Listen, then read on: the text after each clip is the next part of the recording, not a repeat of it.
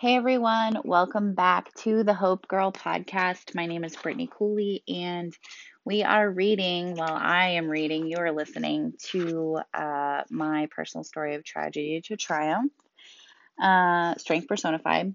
I published this on Amazon and Barnes& and Noble and everywhere else you can buy books like a month or so ago. But I've had so many people request for the audio recording. I decided to um, just read it.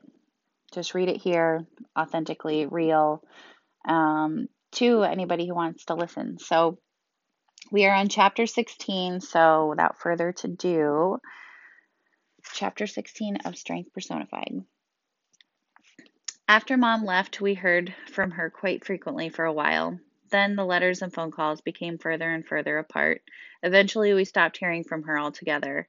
Grandma made Mom promise before she left that no matter what happened, she would not look for her. She would not try to find her. She did not want to be found. Grandma promised and never went back on her word, but as we stopped hearing from her, she contacted a private detective to see if there was any way to find out where she was without her knowing. She was worried sick. Personally, I tried not to think about it. I went back to school the week before classes were going to begin my sophomore year. I was so excited to have an apartment off campus. I was moving in with two of my best friends from high school. We were getting a third roommate that we didn't know. There was a big block party across campus that Saturday night, and everyone was going to celebrate being back. I remember exactly what I had to drink that night: two Rolling Rock beers, one shot of Sky vodka, and a cup of Jungle Juice. Jungle Juice was any kind of clear, cheap liquor poured into a giant cooler mixed with gallons of Hawaiian Punch, if you didn't know. I was having a great time with my friends and catching up with everyone. I sat outside to smoke a cigarette on the stoop, and suddenly it got really quiet. I looked behind me, and the lights were off and the door was shut. It's like I missed something. I turned around to the flashlight in my face. It was the Lock Haven police. I was officially caught underage drinking. That same night, I lost my phone and I got ran over. What a joy that evening was. I was taken back to my apartment in the police car and was told to be careful. I was given a fine and was told my license would be suspended. I'm so dead. Dad is going to kill me. Oh my God. So much panic and anxiety. I didn't think that it was fair that I was the only one who got caught while the entire house full of underage people right behind me. I didn't rat any of them out, of course, but I was pissed. The school year hadn't even started yet. Good grief. Well, I knew I had to go home that weekend and break the news to my dad in person, and it was going to be really bad. The entire way home, I rehearsed what I was going to say. When I finally reached the driveway, I felt ready to tell him what a real disappointment his daughter was. I pulled into the driveway and saw Dad mowing the lawn. I waved to him sheepishly and went in the house. I paced back and forth trying to make sense of what was about to happen and continued to internally beat myself up over it. Then the phone rang. It was my grandma's number that came across the caller ID. I thought that was strange. Why would grandma be calling Dad? She knows I'm at school. I answered the phone, and the voice was that of my Uncle Rich, and it seemed even more peculiar. He said, "Hi, is Dan Cooley there? This is Rich Wilson." I was too dumbfounded to even ask what was going on. I said, "Hi, Uncle Rich. It's me, Brittany." His voice changed, and I could tell something was really wrong. He said, "Oh, hi, Brittany. You're home. Your grandma just got back from vacation with us, and you should come see her." I knew something really bad must have happened for my uncle to call and ask for my father when I'm not supposed to be home and then turn the story around to invite me to come see grandma. Something happened to Mom. I just knew it. I ran out of the house so fast. I jumped in my car and turned the ignition. I flew down the driveway, only to back up and tell Dad I was going to Grandma's and that I thought something was wrong with Mom. He said, "Okay, honey, I love you." A huge lump in my throat formed when I was pulling in my grandma's driveway. I didn't want to know what was about to happen. I didn't want to know why Uncle Rich was calling Dad. I wanted to do anything and everything to turn around and drive away and pretend like whatever was about to happen wasn't happening. I saw my grandmother holding her head in her hands in the grove where we spent many afternoons in my childhood playing. My uncle was standing next to her with a look of stone on his face. I got out of my car and approached my family. The rest was a blur. I collapsed into my uncle. He held me up so I wouldn't fall into the ground. I hyperventilating. I don't know. I cried any actual tears. I couldn't process what was happening. It happened so fast. "I'm sorry, Brittany, but your mom."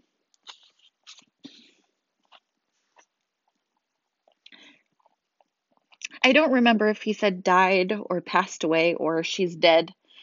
I can't remember the exact verbiage used because I already knew the end of his sentence. I sat with my grandmother. My aunt arrived soon after. Time stopped that day. We all sat in the grove together until dark. The next week was blurry. Lots of calls and condolences. More food was brought to Grandma's than anyone could ever actually eat, although the food was a blessing because no one felt like cooking. Grandma had made arrangements for Mom's body to be brought home to Pennsylvania. I made dozens of calls to the hospital trying to locate the nursing staff and the doctor who treated her to figure out what the hell happened. It didn't matter. I had known what had happened. She was destitute and malnourished, and her body gave out. She had gone home to be with her Lord. After all these years of suffering from her internal demons, she was at peace. I left her and she didn't make it. It was just as I had said all along. Grandma finally had gotten through to someone who could contact the physician via email, due to the fact that he was on vacation for 10 days. That same afternoon, she received a personal phone call explaining what had taken place. Mom had been brought into Pensacola Baptist Hospital with a bleeding ulcer. It was cauterized, and she was discharged. When asked about family, she told the nurses she had a mother and daughter in Pennsylvania but did not want them to be contacted. 3 days later, she'd brought in unconscious, internally hemorrhaging. She was in surgery for nearly 6 hours and given an entire body's worth of blood. The week I had been arrested, she was on her deathbed. She was destitute and ill, unmedicated and uncared for. The waves of guilt all hit me at once. While I was out being a college jackass, Mom was dying. After finally letting go and allowing myself to live a chance at a normal life and forget our time in Florida, I had been saying since I was 7 years old had become true. She wouldn't make it without me. I left her and she died. Suddenly, my pending license suspension, meeting with the dean, and my fine came completely irrelevant. I felt as though I was guilty of murder by abandonment. I didn't spend enough time with her while I was home, when she was home. I didn't tell her how much I loved her, as I should have. I avoided her at all costs because she was so mentally ill. I couldn't bear to have a conversation with her. I couldn't look at her because she reminded me of the awful things. Suddenly, all of the tragedy we had faced together didn't matter. Suddenly, I didn't remember how sick she was or her delusional way of thinking.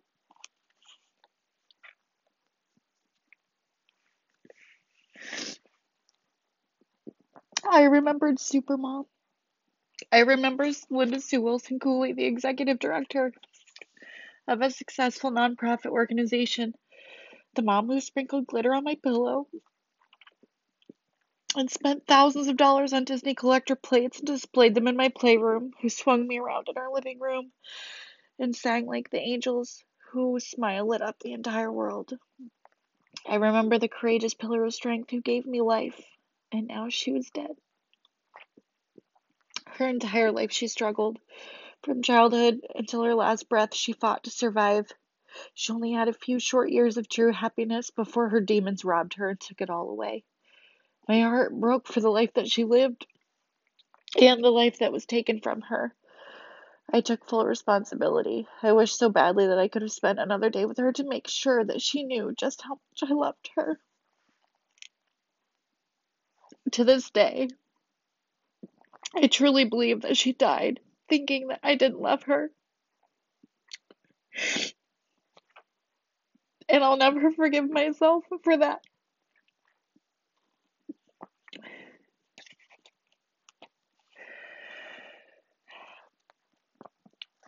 I could never read this for Audible. This never. Obviously. Okay. Continuing. I picked out the outfit that she was buried in. It was a beachy outfit, capri pants, and a sleeveless flowy tank. Something I could see her wearing while she walked along the sandy white beaches of Pensacola. I picked out her casket. It was a beautiful seafoam green. It reminded me of the waters in the Gulf of Mexico that she loved so much. I picked out her headstone. It was rose quartz. She couldn't have just a regular gray color, that was too generic. I called the pallbearers that Graham and I had chosen, requested their presence in service. All of the men I asked said yes without hesitation. I requested that Moonlight Sonata be played. It was her favorite to play on the piano. And I had even learned how to play the first few lines when I was little just so I could be like her. Oh, how I wished I could go back to playing the piano with my mom. Her funeral was beautiful. So many people showed up that we didn't expect. A lot of friends from high school and college came to support me. I was so grateful to be surrounded with love and support, but didn't make up for the guilt or sense of responsibility of mom being in that closed casket go away. I wasn't even able to see her to say goodbye. The funeral director told us that her body had decomposed entirely too much to be seen in an open casket. I was angry that she wasn't put on ice and preserved through the transport, but it was for the best that her withering body wasn't my last memory of her. I kept my shit together through the service as best I could. Seeing Dad so upset when he came through the receiving line was when I broke for the first time. I saw how much was hurting in his eyes. This time it wasn't my fault, but I still felt as though it was. Despite everything Mom had put him through, he loved her more than anything in the whole world. My father is a man of few words, and he rarely shows emotion, but that day he cried with me.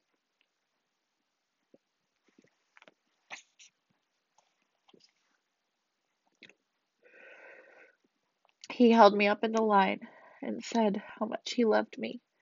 She left him in the divorce. I'll never understand why. Maybe my life would have turned out differently if she had never done that. Grandma gave a beautiful eulogy. I was so amazed that she had such strength to do that. She had more strength than me. I couldn't do it. I couldn't say anything at all. I had written a passage to be read by my cousin Joanne. I really lost it when my cousin Brian got up to say something and turned to me on the podium to say, I want to tell Brittany about her mom. That was the most painful, to have everyone's eyes on me, the looks of sympathy and grief all around, all directed at me. It just made my guilt worse. Brian grew up with my mom and had so many stories about their childhood together. I love to imagine her as a young, vibrant child full of life. I had wished that could have been her whole life. My sister came too. She was my life-saving grace. I wouldn't have made it from that church to the cemetery in one conscious piece without her. Although I didn't grow up with her, I had always, like I had wanted to, she was always there for me when I needed her the most. If one person would show, it was Jamie. I rode in her Jeep to the cemetery and sucked down nearly 10 cigarettes on the approximate 6-mile ride. I didn't even care if anyone saw me. I hid my habit from my whole family and worked hard to do so, and that day I didn't care. The time at the cemetery was mostly a blur. Grandma's pastor spoke again. The casket was placed over the hole that had been dug for her final resting place.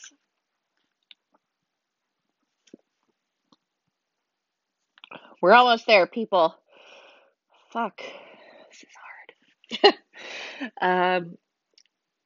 I remember seeing Grandma sobbing, and I gave the casket one final tap as she walked away. I think I cried all the way, all the tears I had back in the church. I held on to my dad and my sister, Jamie. I held on to my dad and my sister. Jamie was on one side and Dad was on the other. That was the hardest day, one of the hardest days of my life. I wanted to put it behind me the best way I knew how, lock it in a box deep inside of me and forget about it. It's what I had done my whole life with every feeling I had ever faced. So 2 weeks since the news of Mom's passing, I went back to school to finish out my sophomore year. Everyone told me to take the semester off, or really take all the time I needed. Even the dean of student affairs thought it was a good idea when we spoke at my meeting about my underage drinking citation. Surprisingly, she didn't care and didn't make me pay the school fine. I showed her my mother's obituary and she teared up. You just go home and be with your family. Just make sure your name never comes across my desk again. I plunged back into school head first. I absolutely had to become the best social worker and save kids' lives. It was the only way that all of this could make this right. I couldn't save mom, so I had to go get my degree in order to save a bunch of kids like me. I felt it in my soul. It was more than a career, it was a purpose. I was going to get all of the little Britneys out of there safely and justice to preserve their childhood and innocence. That was the only way I could suppress my grief and guilt that lingered within my soul. And that was the end of chapter fucking 16. Christ. Well, this just continues to get harder for me to read. So thank you for listening to me cry and share my story with you. It's an honor, and I will see you for chapter 17 in the next episode.